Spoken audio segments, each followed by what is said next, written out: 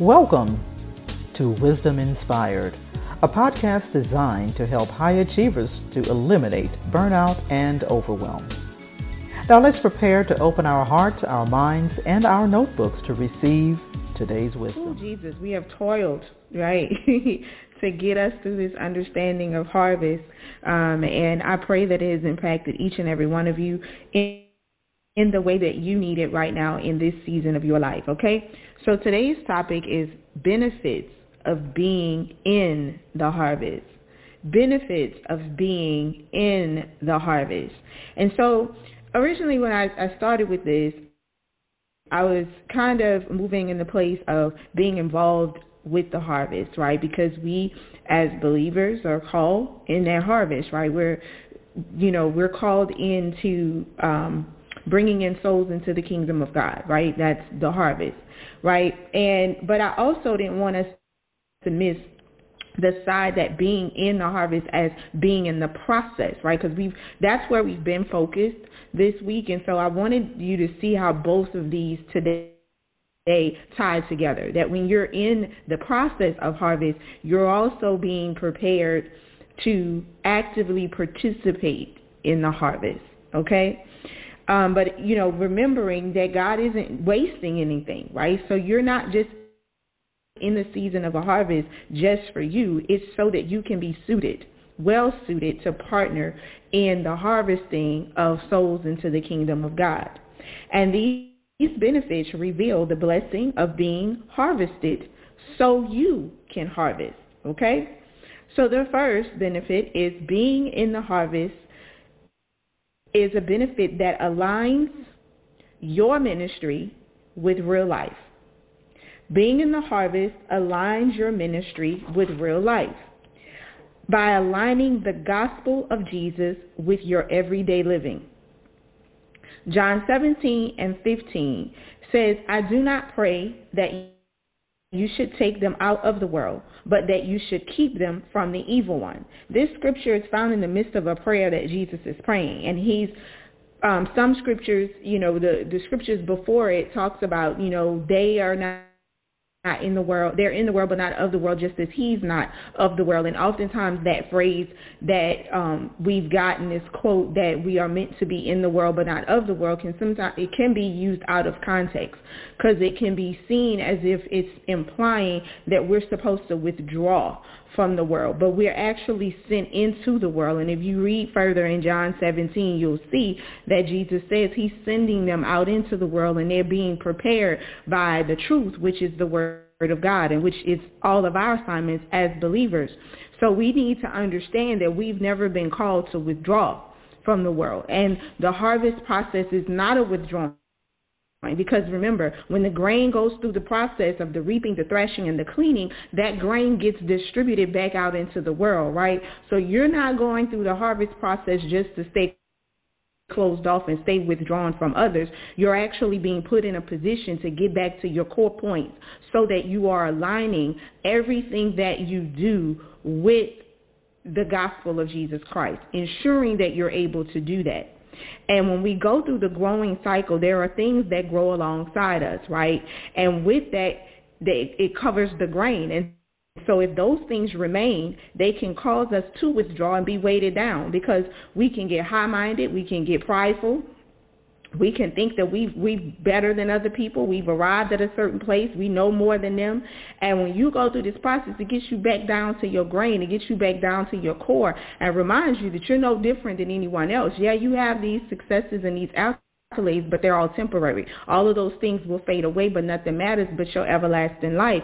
And so it kind of brings your mind back into realignment as to why you're in this world, why the things that God has allowed to multiply and be fruitful in your life, why they're there. Because they're not there just for you. They're not there to boast you up and to build you up in your own pride. It is there so that you can know how to use them to further God's mission. And so the first benefit is, again, aligning your ministry with real life.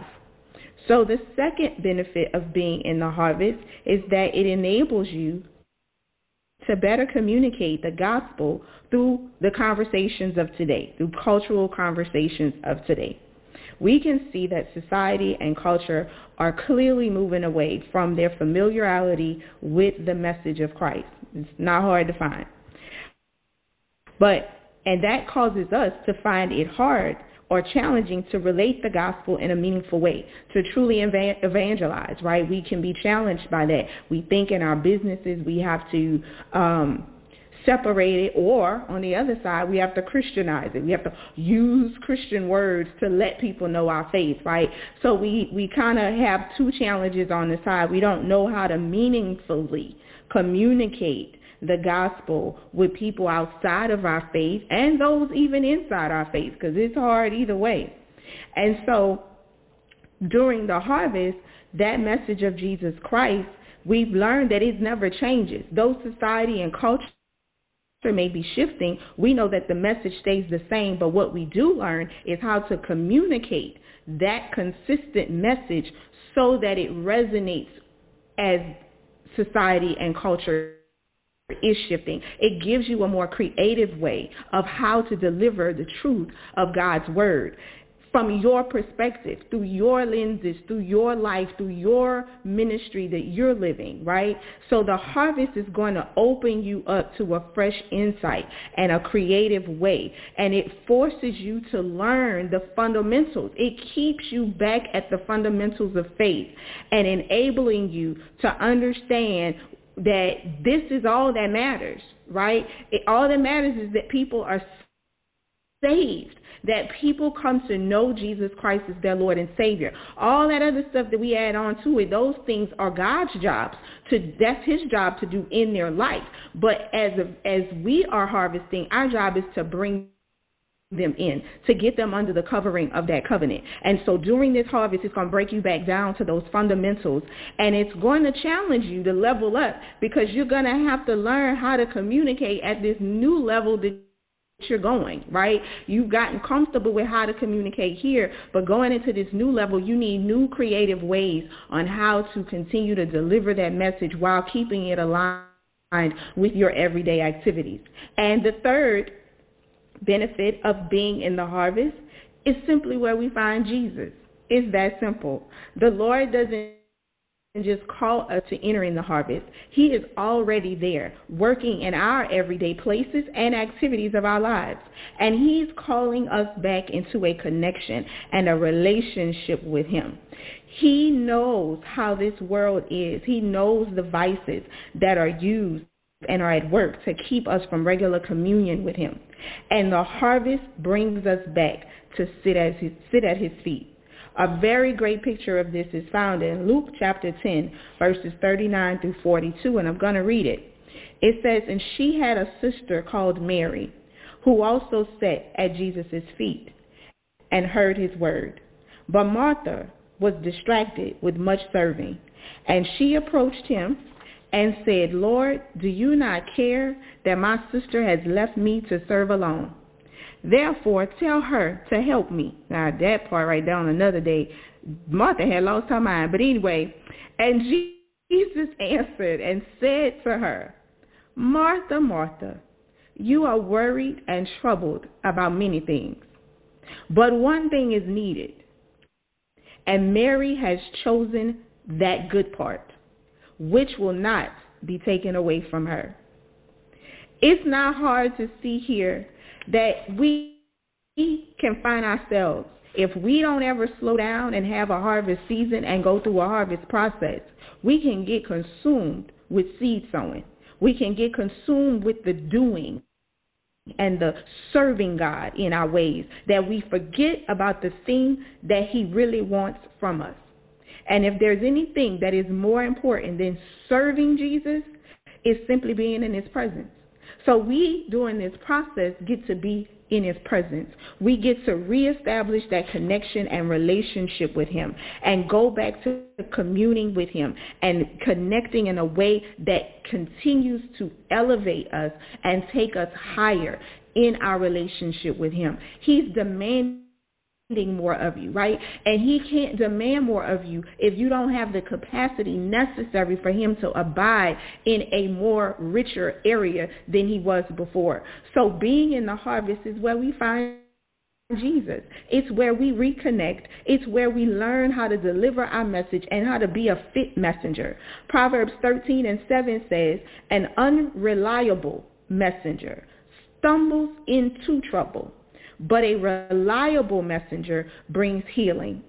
So, understanding that the harvest is to serve to not just get you where you need to be for the sake of your life, but it's to get you where you need to be for the sake of the lives that you have been appointed to bring into the kingdom of God. So I hope today's wisdom has inspired you. I hope it challenges you to find new and creative ways in delivering the message. I hope it settles in you so that you can move your business forward, move whatever it is you're working on forward, knowing that your life is a ministry, knowing that everything God is working in your everyday places and activities.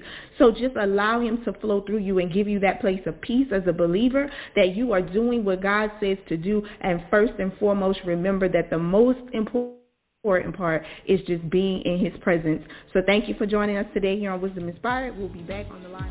I hope you enjoyed the episode of Wisdom Inspired that was brought to you by the AAC Co-working Community, a virtual community designed to support female entrepreneurs, business owners, and freelance professionals. For more, go to wisdominspired.net.